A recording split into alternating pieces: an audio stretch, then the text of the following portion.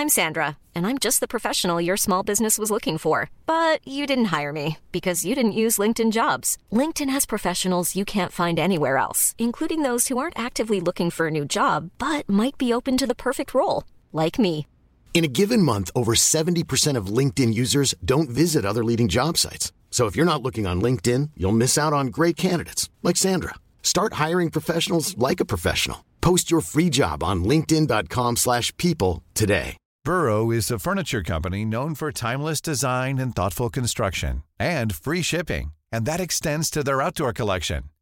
Their outdoor furniture is built to withstand the elements, featuring rust-proof stainless steel hardware, weather-ready teak, and quick-dry foam cushions.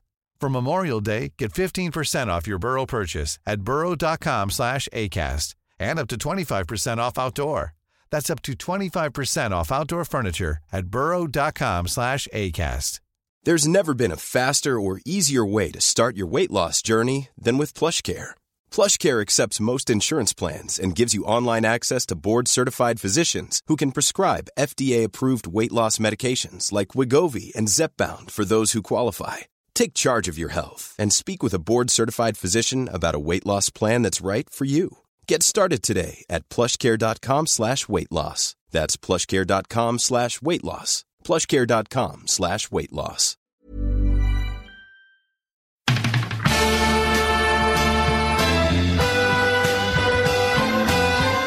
I'm not finished yet. It took me a long time to get here. Both players have spoken with each other, and they regret what happened. They've had a frank discussion with each other, and they're both of them are keen to now focus on getting back their county jerseys. That these fellas will get such a shell shock next Saturday evening that we'll put them back in their asses for 10 years. There's only one place to start, Conor, and that is the great Kilshima.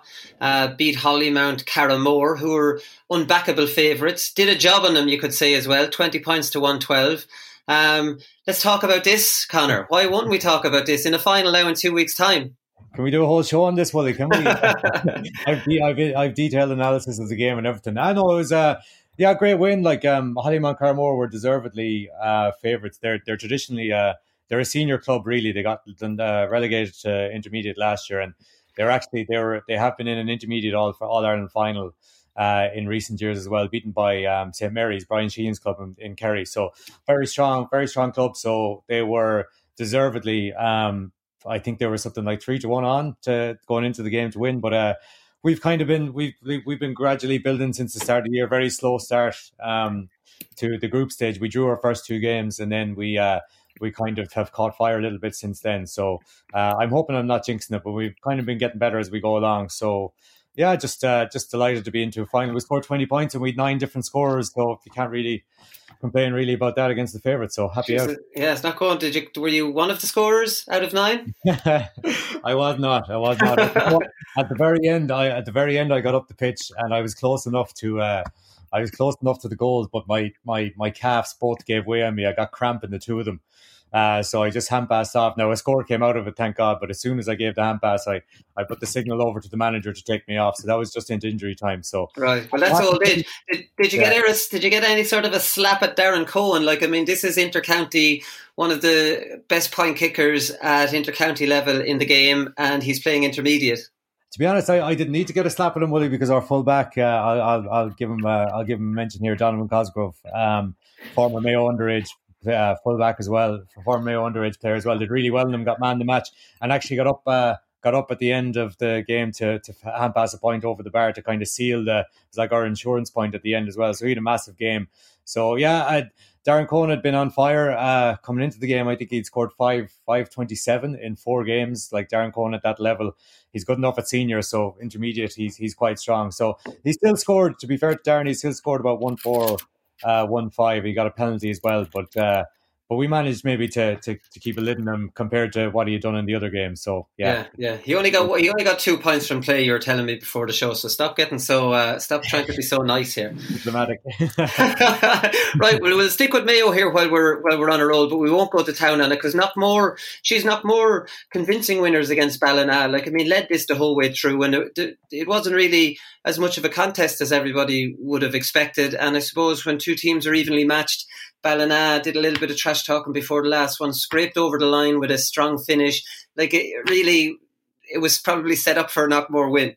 Yeah, the scoreline, to be honest, Wooly, like Knockmore won by 4 points. The scoreline doesn't really do Knockmore justice. And to be perfectly honest, it was a repeat, really, of the pattern of the game in the group stages that Knockmore lost. And in that game, Knockmore had been the better team for, I'd say, 55 minutes. Pádraig O'Hora, to be fair to him, had a very strong finish to that game. I think Ballina got over the line by 2 points, but Knockmore had been the better team.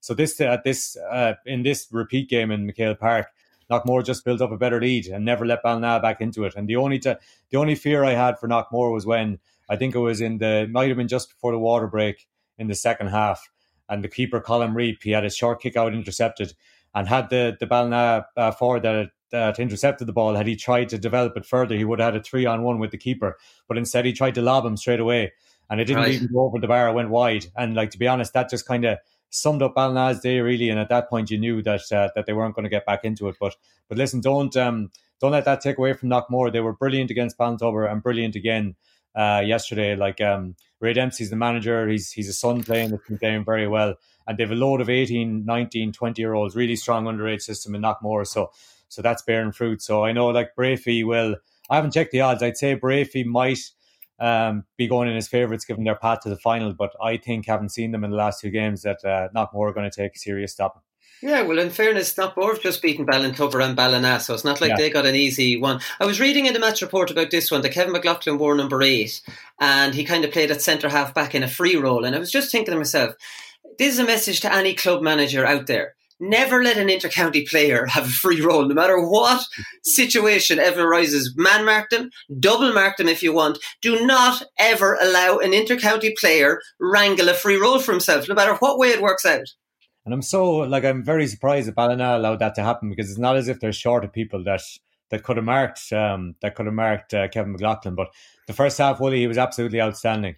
Like, everybody's familiar with Kevin McLaughlin, his ability to kind of break tackles around the midfield, around the half forward line, whatever. And the memorable side of the first half was just Kevin McLaughlin driving through the middle, past the sea of Ballina bodies trying to chase him. And I think he kicked 3 points in the first half. Wow. Absolutely outstanding. And then I don't know, did he kick any in the second half, but he was really crucially involved in everything Knockmore did well. So, like Brafey, you would imagine, knowing Kevin McLaughlin anyway, and having seen the damage that he did to Ballina yesterday, will, take measures to try and prevent that. And they'll have to. Like, it's an old Armagh tactic back in the day of Kieran McGeeney. So Tony McEntee used to wear number 15 on his back, and Tony would come back and play centre half back, and McGeeney would be the free man on the half back line, and his distribution was great, his organisation, his leadership. And it's like, that's at inter-county level, right? So the other team will have a free man on the other side, and it's up to them to do whatever to do with it. But to allow, I presume Knockmore are bringing a forward into midfield and then allowing, Kevin McLaughlin, just don't let that happen. Don't let it happen. It's Kevin McLaughlin.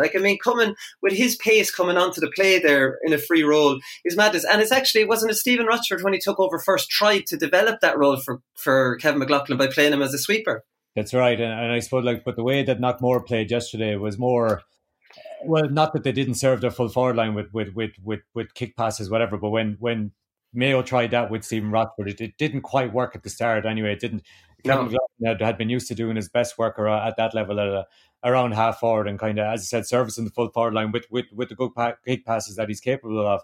But I suppose at that level, like, inter-county is a step above. At that level, Kevin McLaughlin's going to run riot, and he did yesterday. And to be fair, I mentioned Ray Dempsey there and his son, Conall Dempsey. I think he's only 18 or 19. But the way Knockmore plays, without being ultra defensive, they got a lot of men behind the ball, and so it wasn't only Kevin McLaughlin that was running from deep. I thought Conall Dempsey did that very well as well. And to be honest, not just because he's a high profile father, but the role he plays kind of reminds me of what Mark McHugh used to do for Donegal in 2012, back when they won the All Ireland that time. So he has the energy and the legs to kind of be all over the pitch, starting attacks from deep, and then getting on the end of attacks at the other end of the pitch. So it's not just, McLaughlin was definitely the driving force, but it wasn't just him. But as well as that, Willie, they've a very deadly inside forward line as well. So they've threats from all over the pitch. So again, like, if I had to call it now, I'd probably say Knockmore over Brafey. It'd be very tight, but I'd probably give them the nod.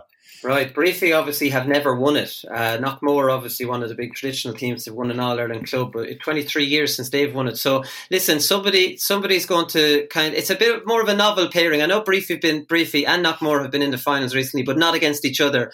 It's Castlebar Mitchells kind of have been beaten Briefly anyways, I'm pretty sure. They bullied Westport to get into the mix. Colin Flynn scored 7 points, 3 from play. He's from Longford. How long is he with them? I didn't realise he was from Longford. I'm not sure how long he's with them, Wooly, to be honest. I'll be perfectly honest. I only started taking notice of him this year. He's the big long lad, is he? The big long fella who's got a nice very accurate guy in Briefly full forward line. So he's not going to make a devastating impact on general play, but if you get him on the end, accurate. Exactly, he's accurate both from play and from free. So he scored 7 points at the weekend. But Wooly, to be honest, that was the difference between Briefly and Westport. You mentioned Briefly bullying Westport then, but the one thing, Westport were incredibly wasteful. They only lost by 2 points in the end, and especially in the first half, they kicked wide after wide after wide. And I had thought that Westport were going to go all the way this year. I'd seen them a couple of times; they were very impressive.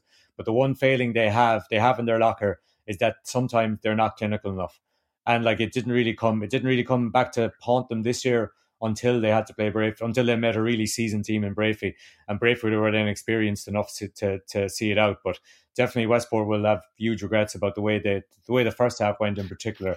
When they look back. We don't know too much about this game because Mayo streaming crashed, so obviously nobody can see the match, and then you're watching it on your stream. And what did you lose? Did you lose a full second half of it? Yeah, so there was a free 4 minutes into the second half.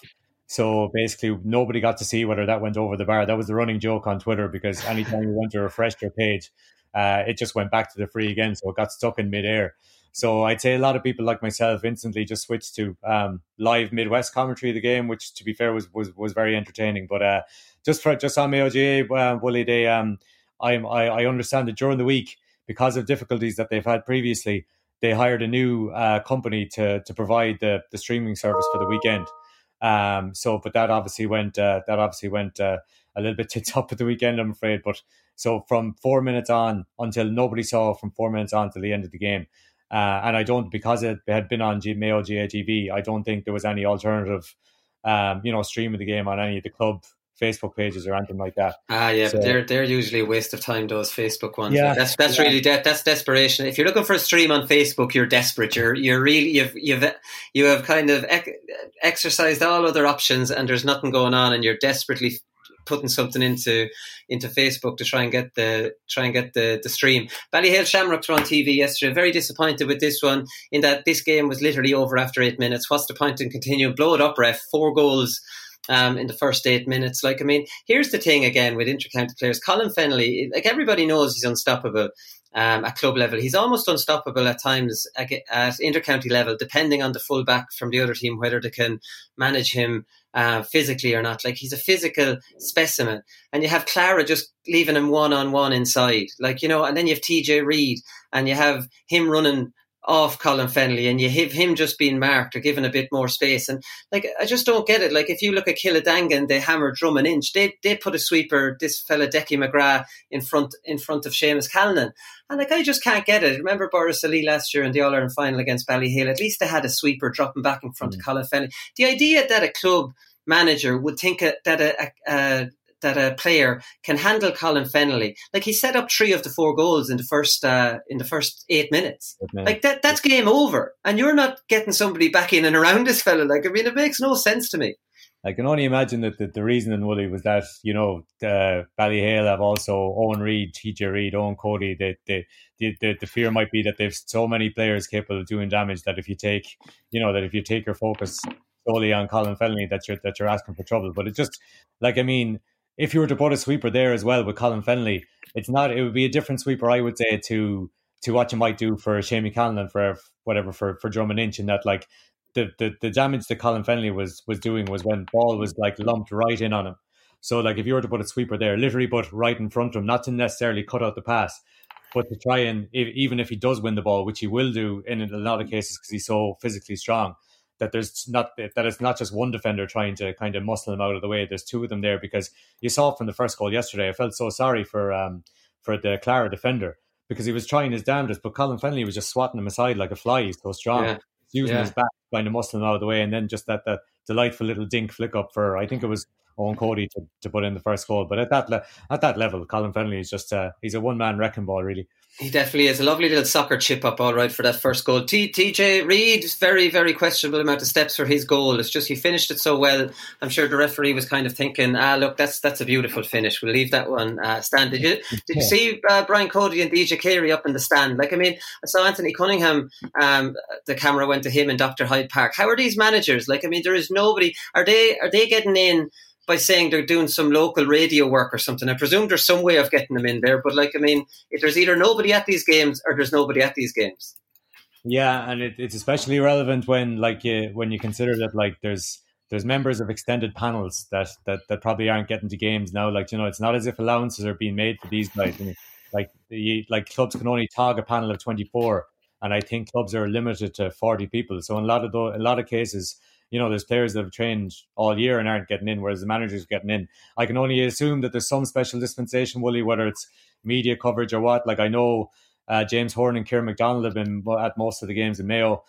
James Horan has been, given interviews to Mayo GATV. That might have kind of sealed his path. That's it, yeah. That's it.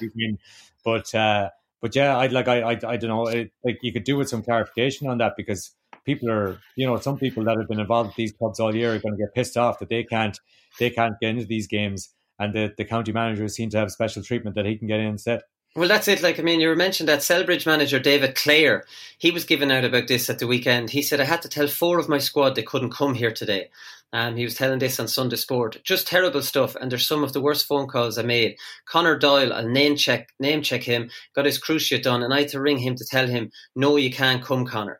Like, I mean, if Jack O'Connor was in watching those games and 4 of the squad weren't, like, I mean, let's call a spade a spade. These lads are all training together. Let the 2 squads in, and if it's 112 or 13, big bloody deal. Like, I mean, yeah. Christ, we're talking about not letting supporters in. Come on, don't not allow some bloody panel members not in. There is no way I would stick to that. No, absolutely. You shouldn't have to, Wooly. No, listen, we can get into. We've talked enough about the crowds not being allowed into games and how much of a shame that is. But like, for players that have literally trained all year and been involved with the team all year, and to be honest, there might be players in some cases that would have been a tight call as to whether they made the 24 or not. And then, the 24 that actually tog in the day, and some of them mightn't be able to come in. It's absolutely not fair. And it just, like, it drove home to me at the weekend, that we played in McHale Park, and just like the size and the expanse of the stadium.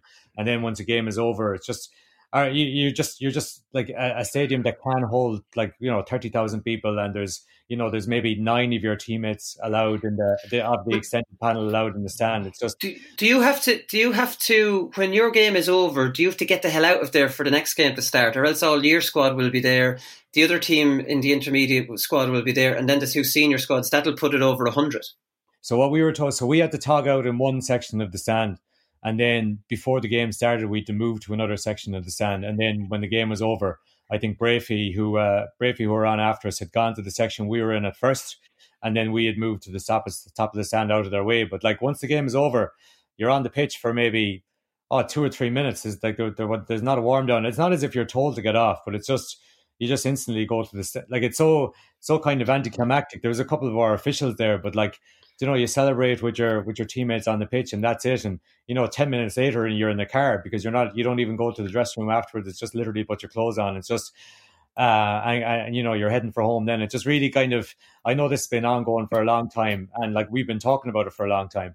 But it was only when I was involved myself that I really kind of felt anticlimactic it could be there at the weekend, and like, feeling sorry for, I don't know what the case is in Selbridge. Like, I suppose our extended panel would stretch to about 30, 35, and we always make sure that they can get in. They're part of our 40. But maybe there's clubs with bigger panels, obviously, that might have more than that training, and there's lads going to miss out every week, and that really is a shame.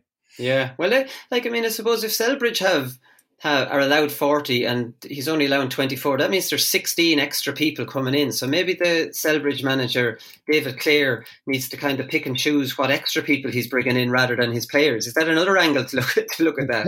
I see. I don't know what the case is in. I don't know. Is there different interpretations? I was like speaking to one of the lads in the office, Niall, actually, who won the Tipperary Senior B semi-final at the weekend in Semple Stadium, and he said that every player got one ticket. So they could give to a family member to go in. Really? So I'm not sure what the situation is between different counties. When I saw that some of the players in Selbridge had to miss out, I wonder why. Because, well, our 40 has to include our management team and a couple of officials. So the way it works out for us is that, like, our club chairman and... good luck to the club chairman. I wouldn't entertain him. I wouldn't have him on the list at all. Any of those club officials, good luck. Watch it on the stream. Watch it on the stream at home. Well, yeah, what practical purpose has he got at the match that day? None. They walk around like they're important on match day. I remember when we used to go to Croke Park with Laois, Leinster final, you'd have 3 or 4 of them sitting on the bloody team bus, all decked out like they're important, and they've no role on the day other than they're the officials. Like, I mean, I wouldn't have any of them anywhere near a team. Well, when you compare it to the lads that have been training all year, and they're missing out, that seems unfair. I suppose in our case is that, like, it works out nicely that all of our extended panel is catered for, all our management is catered for, and then the last 2 or 3 places are made up of club officials. That's our 40. So, but that's, as I said, that seems to be the case in Mayo. I don't know what the case is. I don't know what the case is otherwise. But interesting that you say, well, just before the game, the last day, I don't know if we're going to get to, like, supporters again, but we were warming up in the back pitch in McHale Park on Saturday, and the back pitch extends on to David House in Castlebar. And just as we were warming up, some guy slipped under the fence and then just stood about 10 yards away from us while we were, warming up and doing our stretches. So there was stewards kind of dotted all around McHale Park to stop people, to stop people trying to get in different entrances. So I don't know, was his story trying to side up, pretend he was part of our management team and not get noticed. Excellent. I really have time for that. There was a picture there of 2 supporters in McHale Park being escorted out. I don't know how they got in. Maybe it was the same tactics of him. I actually saw pictures from Dr. Hyde Park. These lads broke no rules. They were pulling up vans beside the wall and standing on the top of the van. I saw another ladder put up against the he had a ladder from the graveyard. The graveyard in front of Dr. Hyde? He had a ladder up against the wall at the end of that. Like, I mean, all this stuff is going on, and look, it's just a little bit. It's a bit disappointing, and I'm sure it'll have changed the next time. Interesting, some managers. I saw some quotes from Willie Maher, who's the Coola manager. They're kind of using it as motivation for not having supporters there. He was talking about Con O'Callaghan being a super player. He says he has brothers playing, he has cousins playing. It's his family, his community. And we spoke about it before the game, the importance of hurling to the Coola community today, not being able to go to matches. So maybe managers, managers are just mad to find something different, I suppose, to say to things. So then instead you can shout about doing it for your teammates and do it for the people who couldn't even get into the match today. Yeah, I'd be lying if I said that hasn't been used in motivation. I'm not too critical of Willie Maher and go into the ins and outs of it. But, yeah. You've relations who've sweat blood and tears for this club and they can't even get in. Let's do it for them today and make them happy. Actually, you know how these speeches bloody will go. Oh, funnily enough, Tullerone, we were feeling bad for Tullerone last week that they were in a relegation semi. They won it anyway. They beat Danesford by 119 to 112. So Tullerone are going to be playing senior next year. Roar Innis Tioga, I get the pronunciation right. They beat Greg Ballycallan after extra time. So they're safe as well. So it's Danesford against Greg Ballycallan, who are in the relegation match. There are 2 one-sided semi-finals in Tipperary. Killadangan hammered Drummond-Inch. Obviously, Drummond-Inch beat Borrisoleigh. That was a local derby. They obviously raised their game for that huge game and then weren't able to repeat it. Killadangan obviously were beaten in last year's final. Their manager, Brian Lawler, says we're a full year. We're talking about motivation here, Connor. So they're not used. Brian Lawler might be using supporters as a motivation, but he's not as outward about it, because his main motivation is, he said, we're a full year living with last year. It was a great victory for Borrisoleigh, but we just weren't happy with our performance on the day. So it was a big motivating factor for us all year, and we wanted to get back there. So they are back there. Using the motivation from the previous year, you often see it. It's the team that wins it switches off the following year. The team that loses it, keeps kind of going. Yeah, but it's strange. Normally, it's understandable motivation, to be honest. But I just wonder, did this, did the pandemic not make an impact in saying that it's lasted the whole year? Did they not take a break from worrying about what happened to them last year for while they were stopped training for 4 months, and maybe then once they started again, they could start picturing what happened against Spurs Lee last year and use it to spur them to success. But well, all these motivational tactics sound great when they work, and in these cases, they're obviously working for these lads as well. Yeah, they definitely are. So Lockmore Castellini are going to play them in the final. They hammered Nina on Saturday, and their star forward, John McGrath, he joins us on the line now. John, how's it going? Oh, Colin, how are you? Good. Come here. You look like a team that means business this year in both football and hurling. Yeah, I suppose there in the last couple of weeks, it's the championships have progressed a lot, and we find ourselves at the business end now. So we're moving really well, but I think just we're probably used to playing games every week, and the format this year has come out that way, and it's probably suiting us. It's something we're used to and really enjoying at the moment. Yeah, you had two extra time losses in both the hurling and the football last year. One in a semi-final and another in a preliminary quarter-final. I don't know if you used that motivation from last year this year. Yeah, certainly. I suppose it's it's a tough way to exit the championship. When you're at the latter stages and been beaten in extra time is tough. So it's in the back of your mind, I suppose, especially when Clonalty knocked us out last year in extra time, and we played them a couple of weeks ago. It's not something you overly dwell on, but it's something that would be in the back of your mind, and it would give you extra motivation when you come up against them teams again and trying to progress in the competitions. Yeah, were you expecting Saturday to be that one-sided, John? It ended up being pretty one-sided. I know Barry Heffernan went off and Jake Morris got red-carded, but the game was over pretty much at that stage anyway. Yeah, look, I suppose we wouldn't have expected it to turn out like that, especially watching Nina the previous week. They done, I suppose, to Sarsfields what we did to them, and it's something that it can happen there. We started really well, and we were winning battles all over the field, and look, I suppose they were down Hugh Maloney at the start, and like you said, a couple of boys went off. That doesn't help either, I suppose. At club level, if you are missing a couple of guys, it can make it very tough.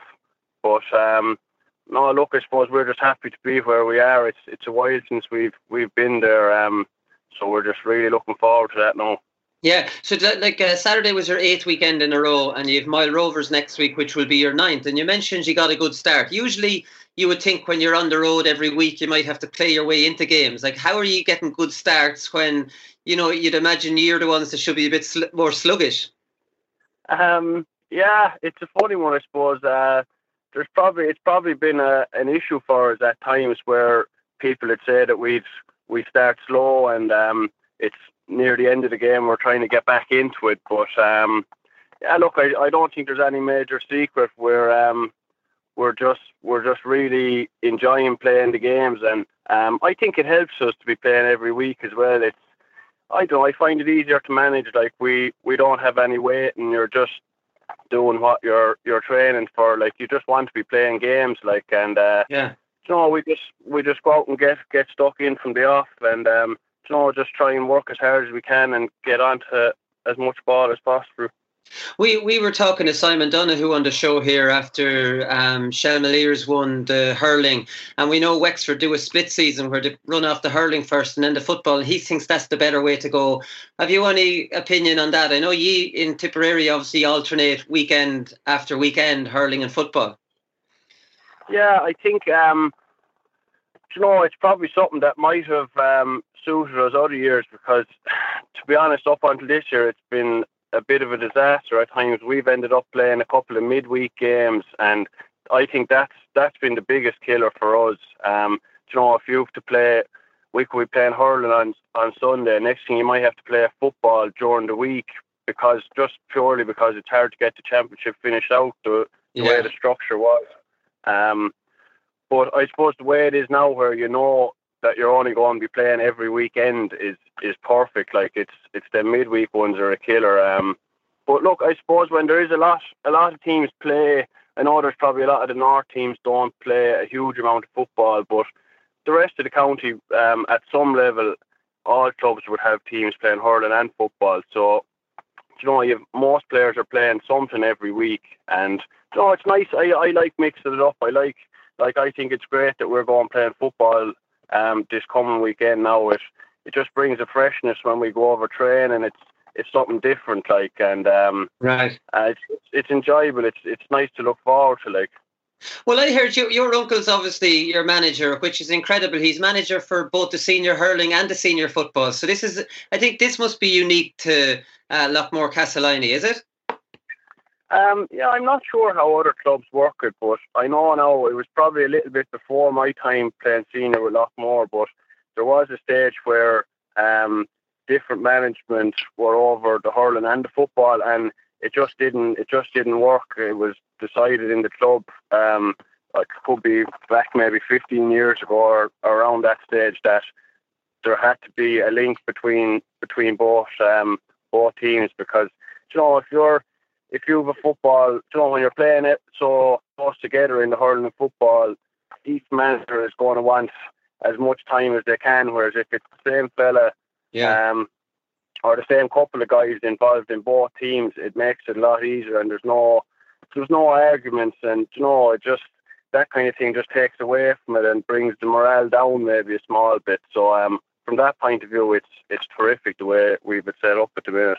Yeah, it's definitely a good one. And I was reading that sometimes you might start training with hurling and finish up on football. Now, you're probably not doing that now with the matches coming up, thick and fast. You're probably just uniquely one code. But earlier in the year, you mix up a bit of both in the same session. Yeah. You might do warm up maybe with a couple of hurling drills and then go into a bit of football. And it's funny, I suppose. There's times there you'd be kind of wondering whether you need to bring the hurleys over or what gear you're supposed to bring training. But no, I think we're just so used to it. We're doing it for so long now, and like I said, it's just that something a bit different, and it keeps everything nice and fresh, and everyone really interested. Yeah, well, you're lucky in that nearly the two panels are almost identical, barring the two goalkeepers. Yeah, pretty much. Out of, I think we used 18 in the hurling the other day, and I'd say there's probably maybe three players to add to that for the football. So you're kind of working off about roughly the same 20 guys for both teams. So it is unique, I suppose, that you're not leaving guys out if you're going football training. It's the same lads are doing it all the time. So it helps that way, that there is a huge crossover. And what are the three lads that are uniquely football doing in a week leading up to a hurling match? Well, it's not even that. Sorry, I probably didn't get that across the best. No, it's not that they're uniquely football, but they're still playing on the junior hurling team. So it's right. Yeah, so it's not that they don't have anything to play for or train. Our juniors had a good win in the mid-quarter final the other day as well. So we've huge numbers in the field at the minute, and there's probably there could be 35 to 40 lads over at training, which is terrific numbers. It's the best we've had in a long time. Yeah, geez, it's incredible. And you're for two teams to be one in a county final, the other in a semi-final, to be working off a base of 20 players, it's incredible, really. And playing every single week, I suppose an injury or two, would be a disaster for you altogether. Yeah, that's what I was kind of getting at, I suppose, with the absence of the midweek games. Have been a huge help to us, because you can manage playing a game every weekend, but if you have any bit of a knock, if we have to play a midweek game, you're effectively ruled out for the weekend then, which is, it's very tough, because like I said about Nina there, if you're missing 2-3 players, it does get very tough at club level when you're getting to the latter stages playing quality teams. Yeah, so I suppose, these new GPA proposals that will end the inter-county season the end of July, and then you have August straight through to December for the club. I presume you'd be in favour of that, considering that would do away with those midweek matches. You'd be playing every weekend then. Oh, definitely. I think it'd be a brilliant idea, and it gives so much certainty to everyone that you can plan other things, and lads have other things they like to do in their life as well, and you're not guessing when am I going to be playing, or can I go do this or that. It'll give everyone certainty, and I think we see it in the last couple of weeks and months there. It's certainly the way forward. I think everyone is really, really pleased with the way the championships are being run at the minute, and it seems to be all over the country. It seems to be the way forward.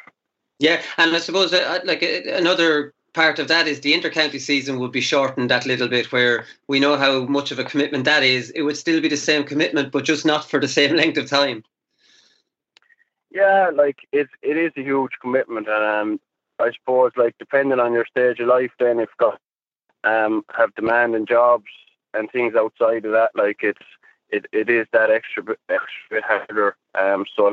If any way you can shorten the season, and it's not about cramming it either. There's still adequate time to play all the competitions, and you get your bit of rest as well. Then at the end of the year, there's a bit of leeway there, where there's time lads can go and do other things outside of the GAA, which is super as well. Yeah, exactly. Come here. So what's your routine now for this week? So you played the match on Saturday. I presume yesterday you did a bit of recovery. When are you back training with the footballers now, and how does that crank up for the Mile Rovers game? So we're going training tomorrow night now, Tuesday, and we'll have a light kick round again the evening. It's at a stage where overdoing it. We'll have a nice lively session out tomorrow night, where you can't just sleepwalk through the week either. I suppose you have to. Yeah. You can't take it too easy. No, we're well set now. With we've Martin Brennan. He's from Lockmore as well. He's involved with the Defence Forces. He's our S&C this year. He's been a huge help. He's been terrific in anything lads need. So he's really, really on the ball, and he's done work wonders with us. Right. Okay. So that, I suppose if you're a little bit tight, you wouldn't be doing too much tomorrow night. I wouldn't say that. No. We won't be going too handy. Whether it's the Tuesday or the Wednesday, we usually have a good, lively hour session. And then later on in the week, it might be a bit lighter. But like I said, I think the worst thing you can do is only barely train all week. You end up you're sluggish, you're lethargic. It's just I don't think it's a great way to be going into a game at the weekend. And maybe, like you were saying, with the start to our games, maybe that's something that's helping too. Yeah, no, it does make sense. Come here, how's the McGrath family dealing with the no supporters thing? Your uncle's the manager. There are 3 brothers. There's a whole lot of McGraths on the team. I presume you're related as well. I'm sure your extended family are going off their heads, are they? Yeah, my mother does be here at home. Oh God, there'd be 101 questions when you come home, I suppose. She's used to being there, and she'd see it all. But the streaming is great, but it is a loss, I suppose, for people not to be able to get to the games. There's our parish here in Lockmore and Castelline. It's the main thing in the parish. Everyone follows and supports us. And we'd always have good crowds going to all the games, whether it's the hurling or the football. And it is a fair loss. People are mad to be able to get back going, but at least the club have actually got a bit of a streaming service up going, and the Tip GA have done pretty well with their services so far. So it helps in that regard. But I'm thankful I'm playing anyway, and not trying to be looking over a wall or a gate or anything like that. Yeah, I was just thinking though, in Semple Stadium, there's no easy kind of cheating over a wall. It's all too high, isn't it? Yeah, there's no hope of getting in there now. Whether out in Borland now, whatever, there'll be people probably trying to look through the gates and stuff. But I know, look, sure, like it is tough on people. Like there's people like that give their lives to it, and they're maybe not able to see games and that now, and it is tough. But look, it's the way it is, and I suppose once people follow the rules and the guidelines, hopefully we'll be back and have crowds at games again soon. Yeah, the sooner the better. Come here, I suppose inter-county is the furthest thing for your mind, is it? Or is it still at the back of your mind? It's knockout. It's not the easiest championship to defend your title. Yeah, it's tough, I suppose. You do have your one chance, I suppose, in the hurling, which is, it's like anyone can have a bad day, and to have that one chance, if it does happen, is great. But yeah, look, hopefully I'll have another couple of weeks with the club before it head back in there. But yeah, look, it's great to be able to look forward to that in another couple of weeks as well. And it'd be nice to retain it, but we'll worry about that in another couple of weeks' time. Will you? I don't know. Traditionally, you don't have the greatest record at retaining them, do you? No, not in my lifetime anyway. Or mine.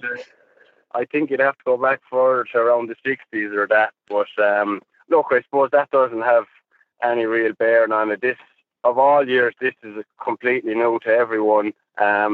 Championship is later on in the year. Whether it be the weather might have a big factor to play in what kind of games we're going to see. But no, look, I think the way it is, everyone is just going to be so delighted to be back and playing. I think back-to-back is probably out of our heads, and it's just about trying to win this one. And we'll see how we go in a couple of weeks. Yeah, exactly. Well, before that, best of luck in your semi-final and your final, John. And thanks very much for taking the call. No problem. Thanks very much. Okay, great stuff from John there. Conor, Frankie McGrath, manager of the senior hurlers and the senior footballers. What a great idea. What a lot for him to take on. But finally, the politics in Lockmore Castleiney are no doubt well reduced. Well, he can't argue with himself over players, so I suppose they are completely done away with. I thought you were going to repeat the famous Jimmy Sloan line there, Willie, and say the politics in Lockmore Castleiney make me sick. But dare I ask,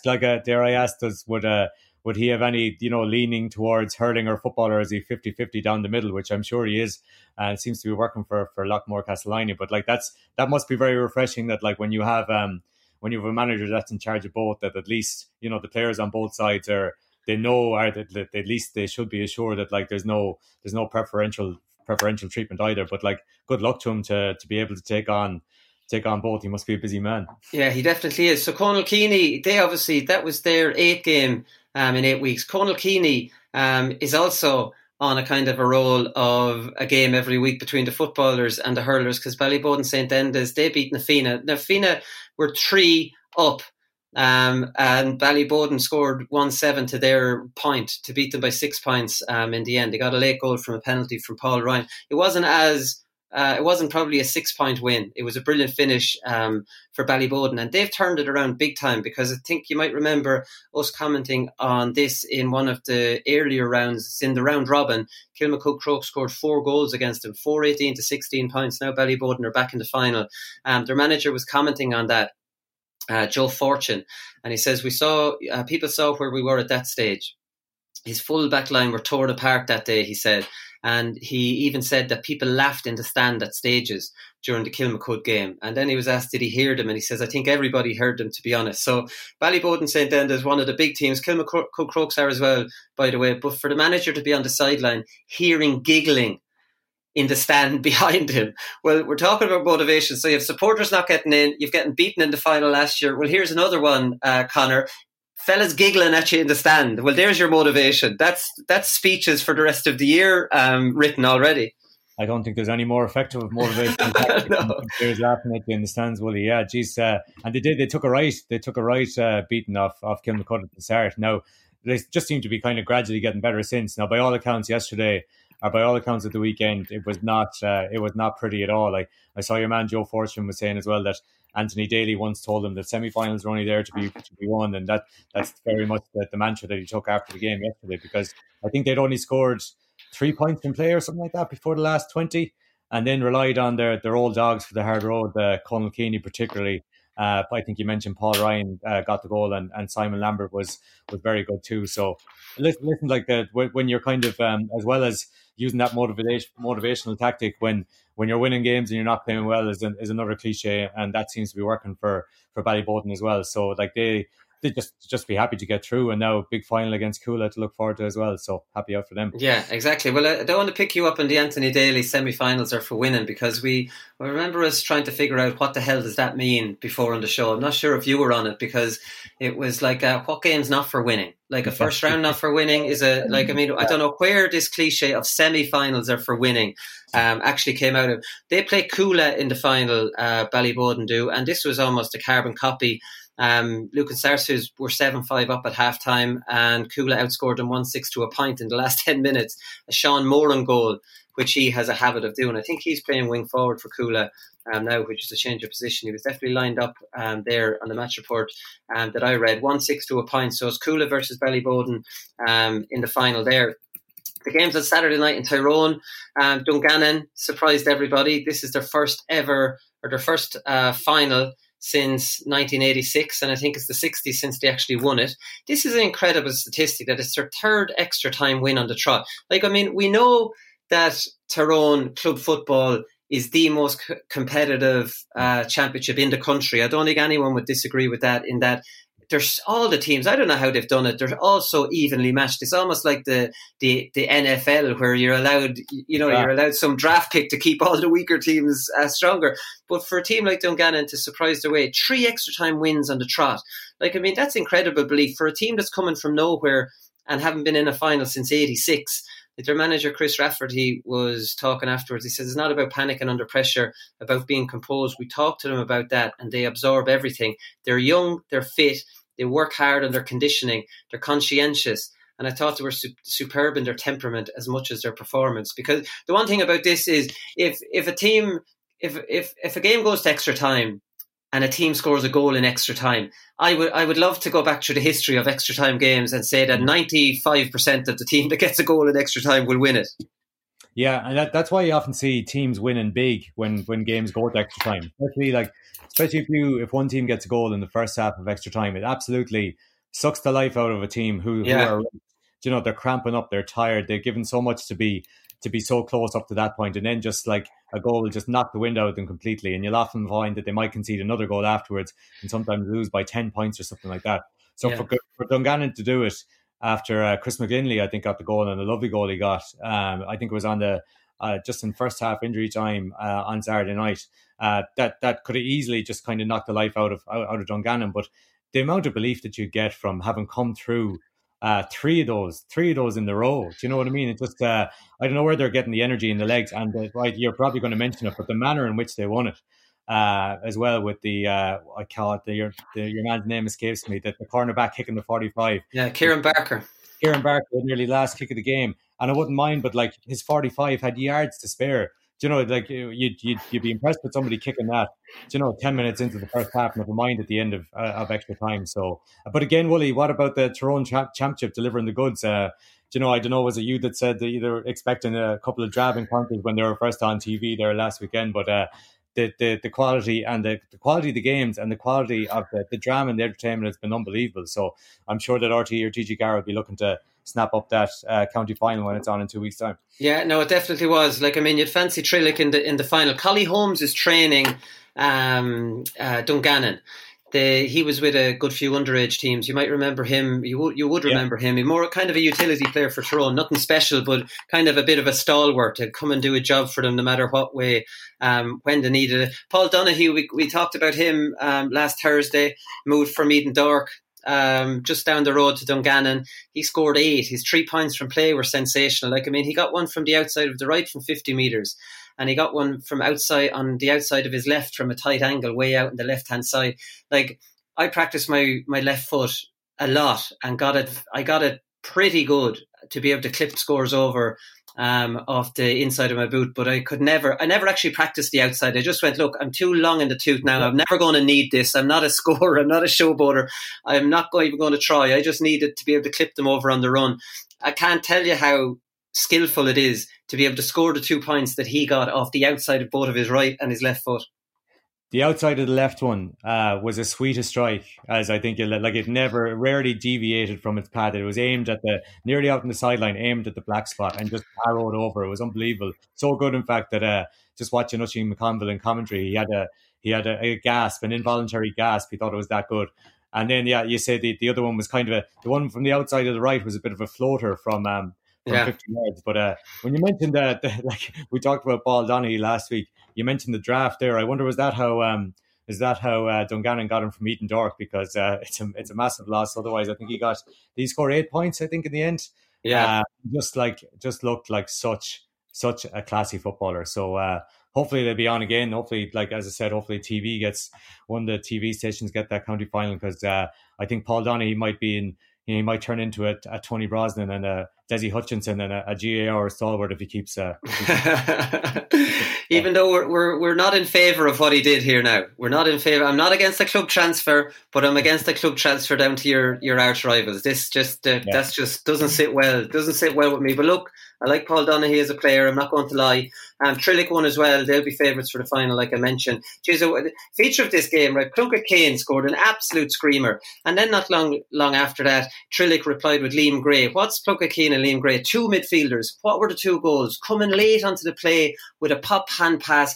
And there's one thing about midfielders when they score goals. They roofed him. They buried him. And you're thinking of Jack O'Shea. You're thinking of Kieran Whelan for Dublin. I love that, Ed. It's a traditional part of me that loves a midfielder bombing down the middle, timing his run right and getting that pop pass. And the minute he runs onto that, this lad's cracking for goal here. This could rattle the net. It's a beautiful thing to see. It's gone out of the inter-county game to a certain degree, I'd say. It is. You mentioned a couple of names there, and I would say that like the early to mid 2000s was like the peak of the midfielder bursting on to get a goal. So I'm thinking of one of my favourites was Kieran McManus for Offaly. He could do it, yeah.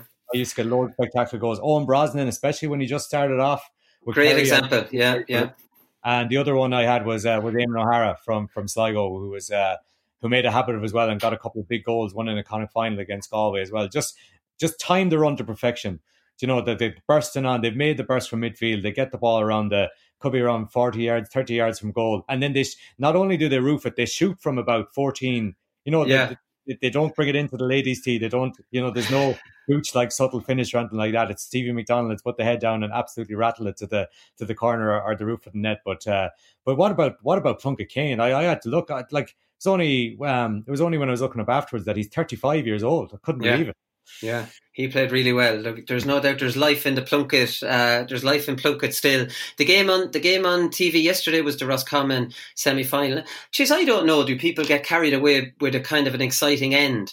But I saw this game described on different newspapers as pulsating and, excellent. I thought it was desperate stuff altogether. It was terribly low standard football, terrible kick passes being given away, no quality forward play. Well, especially from Clonagale, they were desperate. And it wasn't only for Donny Shine, Pádraig Pearses would have won it comfortably enough. He scored 1-2 in 5 minutes to amazingly put Clonagale 2 points up. And they still conspired to lose it. They allow Pádraig Pearses get three points at the very end. Any decent football that was kicked, Pádraig Pearses kicked it. So the best team won the game. But I wouldn't be writing home about Pádraig Pearses on yesterday's evidence. No, not me either. You mentioned there about how people get kind of fooled by maybe a good end or something like that. The one thing I will say about the game was that it was close enough all the way through. And if a game is close enough all the way through, people think, oh yeah, well at least it was obviously competitive.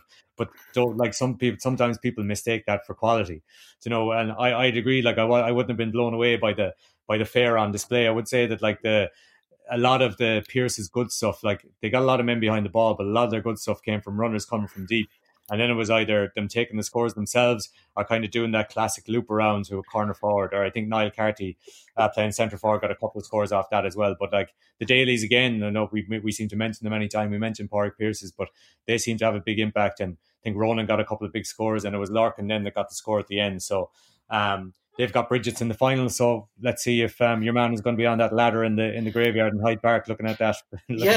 But they were so poor, some of these I thought players that when the Dailies got on the ball, they looked like they were minors playing under 14. Or if Ultan Harney got on it, he just looked so much better than there. You know, when you have club teams that aren't great, the inter-county players look unbelievable. And like Donny Shine coming on scoring 1-2. I mean, your man Murray, the wing back, went back on Cathal Lennon and completely snuffed him out. He never got a kick of it. And yeah, they do drop a good few players back behind. And Clonagale's only response to it was either to kick aimless ball into the full forward line early, which never really found its man, or else Cathal Shine used to try and shoot. And he must have kicked 3 or 4 wides from the 45 off the outside of his boot, trying to do the same thing. So yeah, I was disappointed by the standard of the game. I know it's a one-off game, and you know you wouldn't be judging them definitely on that, but it would definitely. I thought I was very, very disappointed. 2 inter-county managers, Liam Kearns over Clonagale and Pat Flanagan over Pádraig Pearses, and she's like for the first water break, both Pat O'Shea or Pat Flanagan and Liam Kearns had them in like team meetings, and Pádraig Pearses went to the level of actually got them into a huddle. Now, like, I mean, I don't want to labour the water break. Like, I mean, we're over that now. It's there to stay. But there has to be some sort of rule for inter-county where managers will have bigger egos. Managers will think they can, you know, fix anything that's going wrong. That water break is to walk across, pick up your bottle. It shouldn't even be for a rest. You should pick up your bottle, you should take 2 swigs out of it, and you should immediately walk back to your position. It's not an excuse for a team talk. It's not even an excuse for players to stand over, take a drink, wait for, you know, a little while, take another drink. Okay, you'll accept that. But managers should not be allowed down talking nonsense to their players, and especially like Pat Flanagan, getting them into a bloody huddle. Yeah, I honestly don't know what the point is, because, well, first of all, I don't know where they get the time, because but it's like that minute that we're talking about, like that nearly accounts for everyone having to make their way over to the sideline in the first place. That's the first opportunity anyone's got to have a drink. So all you want to do, you just want to get a breather, get some water into you. You're not really in a position to kind of take on too much information as it is. So and how much information are you going to be able to deliver when you get like 20 seconds or 30 seconds in a huddle? So I don't know. They take a bit of getting used to. Like, we played a good few games now, so at this stage it's literally we barely say anything. You go over, you have your drink of water, and by the time you've had your drink of water, you're in a position to get back onto the pitch. And to be honest, you're conscious of getting back out into the pitch, especially if you weren't in possession beforehand. Because as we've seen with that famous case in Antrim last week or the week before, I think if it comes from a kick out, whatever, the team that are in possession are going to try and pull one on you and get a fast kick out away and stuff like that. So I don't know. Hopefully it's an isolated thing, and I would like to think it's not to do with the fact that Pat Flanagan and Liam Kearns' egos are that big that they feel they have to get them into a huddle. But like, I no more than yourself, I don't understand it, and hopefully that's the last we see of it. Yeah, Liam Kearns, now I like him, but there's definitely an argument could be made for the ego there. Pat Flanagan, listen, I think all those inter-county managers have egos. Like, I mean, I do. I think a lot of people often accuse players of having them, but I've seen plenty of evidence in my career of managers getting carried away with themselves. You know, thinking that they're like, just because I've no doubt that if I became a manager of a team and we got a few wins, I'd be thinking I was fecking whatever Jim Gavin going around. Like, you're never too old to start thinking that you're the great fella or anything like that. Like, I mean, especially if you're that way inclined, which I probably would be. I was about to say, it's not limited into county level, Willie. Plenty of club managers of ego too. So yeah, that's true. Interesting one. So Pat Flanagan, right? Because we obviously know that teams are tugging out in the stands. I don't know if you've any experience of this, but the cameras picked him up. He had the chart out in front of his squad. He did the team meeting there in front of the stand, and they were sitting in the first 2 or 3 rows, and he had the chart out as he was flipping them over, and I paused it on it, and I was going to take a picture, but I feckin' hit the controls anyways and took it off the pause. But anyways, I moved to another channel. He had, you know, the usual circled words, buzzwords like belief, control, you know, all this out. We've seen these 101 different times. Anyone got a word now? That might sum up this group. And then, you know, you'll say some word. Very good. Right, we can work with that. And somebody else will come out with one. There'll be the same 4 or 5 coming out with these same buzzwords that they said 2 or 3 years previous for the previous manager.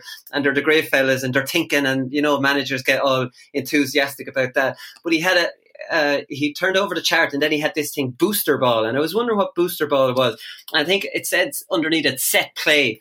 And I want to get to the bottom of that, what the booster ball is for Pierce's. I think it is a set play off the throw-in.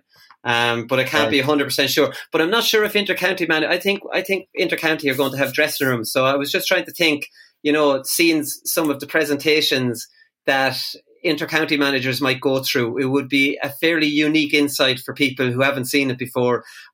Like I will say, a lot of the nonsense that might be going on before matches that may be slightly unnecessary at times. There'll be more buzzwords except to be pinned to walls this time, Willie, as opposed to on a chart. But I don't know why. Like, why does Pat Flanagan feel the need to do that before? Would you not do that? Would that not be ego? We've explained this already, Connor.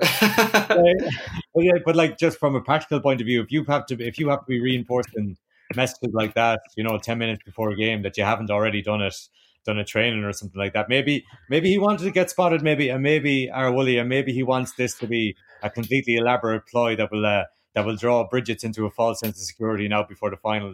Bridget's will think they have it solved after listening to that and after seeing booster ball, and they'll come up with a completely different approach for the final. But I would have thought that, like, all that sort of stuff, again, to be honest, it does sound like it's for show, because you shouldn't need to be having to, show a chart with either tactics or buzzwords or whatever it is 10 minutes.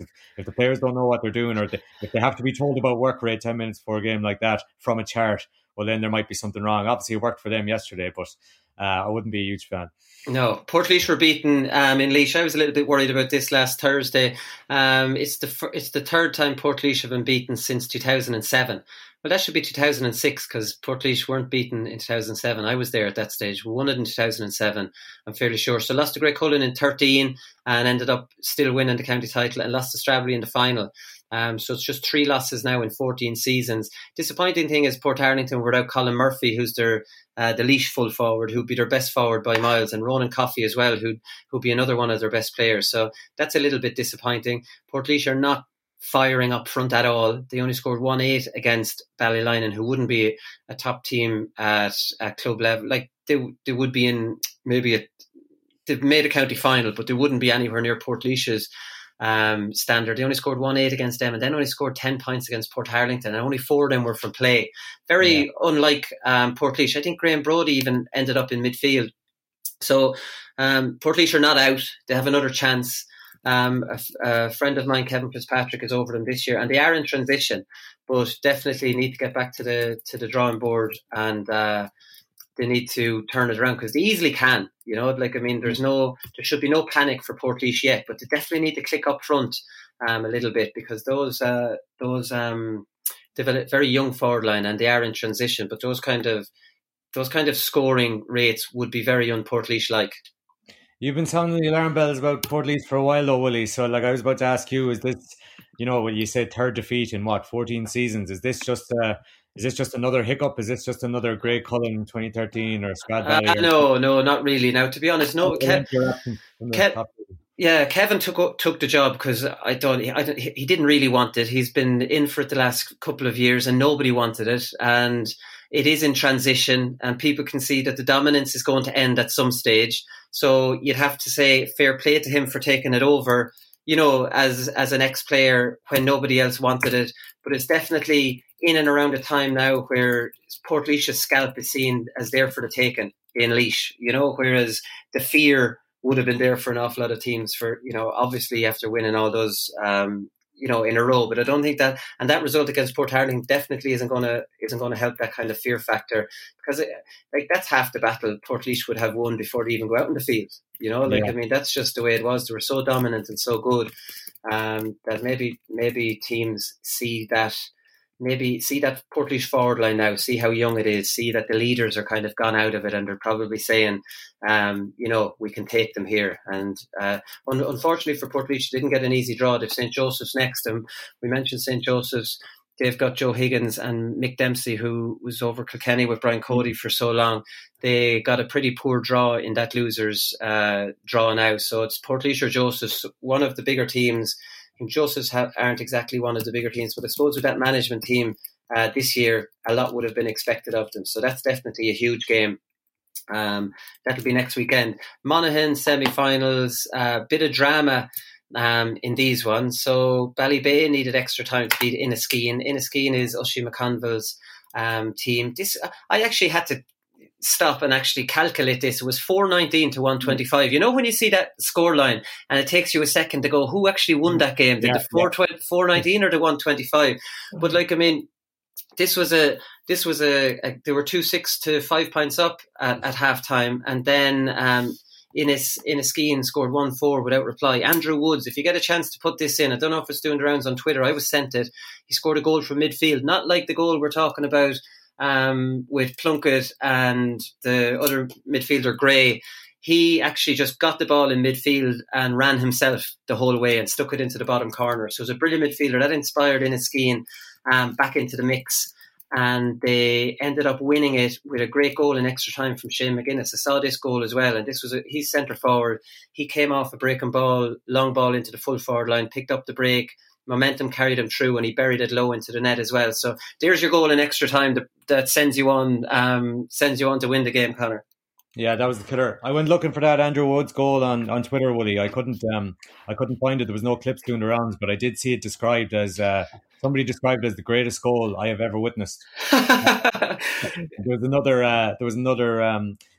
an Irish Times match report about the game, and they said that Andrew Woods, they described his performance as majestic. So by all accounts, he had a massive game. But again, that as we said earlier on, just goals make the difference. That like you can't really be expecting to concede 4. I know 3 of them were in normal time and win the game, but what a game that sounded like. You know, like that was 419. That's 23, like 48 scores or something like that. You know, and like I don't know about Monaghan football, whether it be tagged with having the traditional kind of defensive setup that you know a few counties might have been targeted that approach, but that's definitely not the case. And that seems to be the case for any club football, maybe Bar Pierce's and Clonagale that we were just talking about. That. Yeah, but to be fair, we're moving. I think we're moving away from all that defensive. So I think that's a thing of the past. We shouldn't be surprised now that teams, you know, that games are higher scoring for 2 reasons. Teams are not as defensive as they used to be, and other attacking teams are much, much better at breaking down any defensive system. That there's 2 reasons for us seeing much more exciting games. Yeah, but all the better. Like, you know, long may it continue. You know, because for a while there was just a copycat culture that, like, if you saw defensive football in inter-county, it just permeated its way down to clubs. And the problem is that like the teams weren't playing at as sophisticated a level as inter-county, and weren't kind of. It just it didn't make for great viewing inter-county level, but it made for worse viewing at club level. Yeah. So like that tide seems to be turning. Very welcome development, and if it gives us more games where we're getting 419 to 125, I mean, who doesn't want to see that? Yeah, Ballybay play Scottstown. Scottstown are into their 8th final in a row. They were obviously shocked last year by Clontibret, who ended up in the relegation semi-final or whatever. I think they won that anyways. They won't be relegated. So Scottstown are in the final. They beat Carrickmacross easily, and I'd say they'll be favourites to beat Ballybay in the final of that. We finish up on this one is Killoe. They finally got their appeal. They went to the DRA, and I'm not going to read out the ruling because it'll be a little bit confusing, but the Longford County Board got it wrong anyways. They used some rule 6.24C, which was not appropriate. That's the 48 week ban. I think from my reading of it, and I'm not a lawyer, and I only read it quickly because it's boring and I had enough of other stuff to do, is that there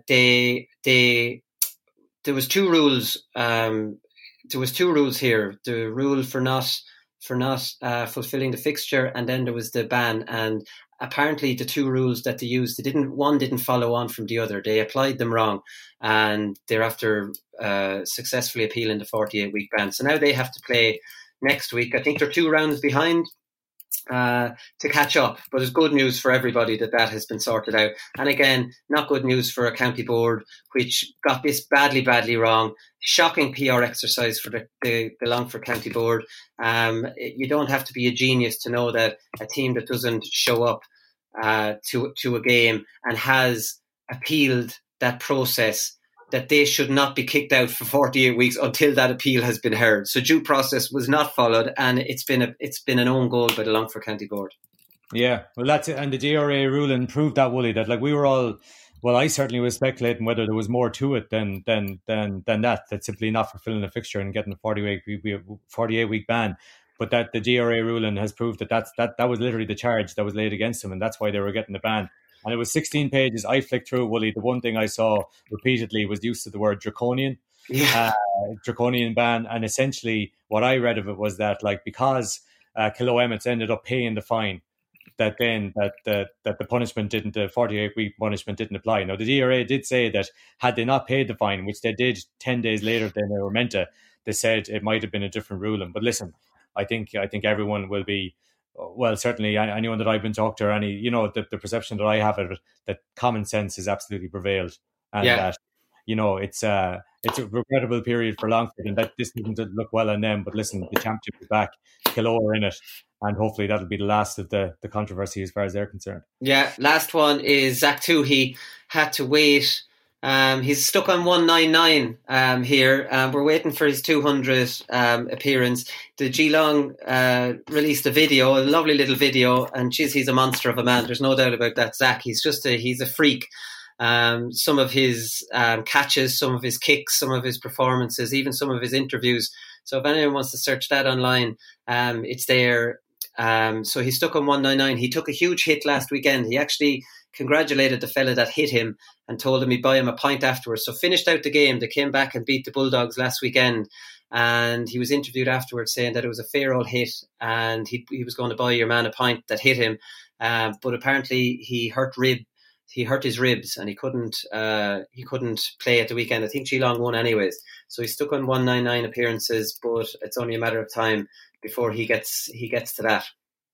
That must have been a huge hit. Like, I mean, we've talked about it often, how durable Zach Toohey has been, how big he is, how kind of physically imposing he is as well. So for somebody for him to describe it as the hardest hit he's felt in all his time in Australia must have been a big one. But just that video, Willie, if anyone hasn't seen it, I'd really advise them to seek it out, because not only is it a brilliant illustration of kind of everything that Zach Toohey has done, but you wouldn't want to be too emotional watching it, because the contributions made by his parents, I thought in particular, and by his wife and his kids, were just really, really touching, and just show how proud they are, as you've said, how proud people from Laois are of everything that Zach has done. So just if you are, I would seek it out, but just be you might want to pretend you're chopping some onions in the kitchen if you have to explain why you're crying afterwards. A big softy, Connor. You're a big softy. I didn't feel one kind of emotional, not even an ounce of emotion did I feel going. But there's obviously something wrong with me. There's something wrong with me. You cry at movies and stuff. I just can't. I just can't bring myself to get to that level. But anyways, listen, I'm talking complete nonsense here now. We'll go here and we'll be back on Thursday and we'll preview next weekend. Like I said, it's all cranking up now. We're heading towards county final time in most counties, so the show will start ramping up from here on in. So we'll talk to you then. Good luck. And when I started running, I suppose I didn't stop, and when I got the chance to go, I said I should go, so it opened up. We're only the small little fish out there, so we are, and we're trying hard to make it through. But it's hard to get the breaks when you're the smaller fish. Because I love this county so much, and it's just, I'm delighted that the lads did it for the people I'm over today, because I'm heartbroken. I let it go, 'cause I won't see you later when we're not allowed to talk it out.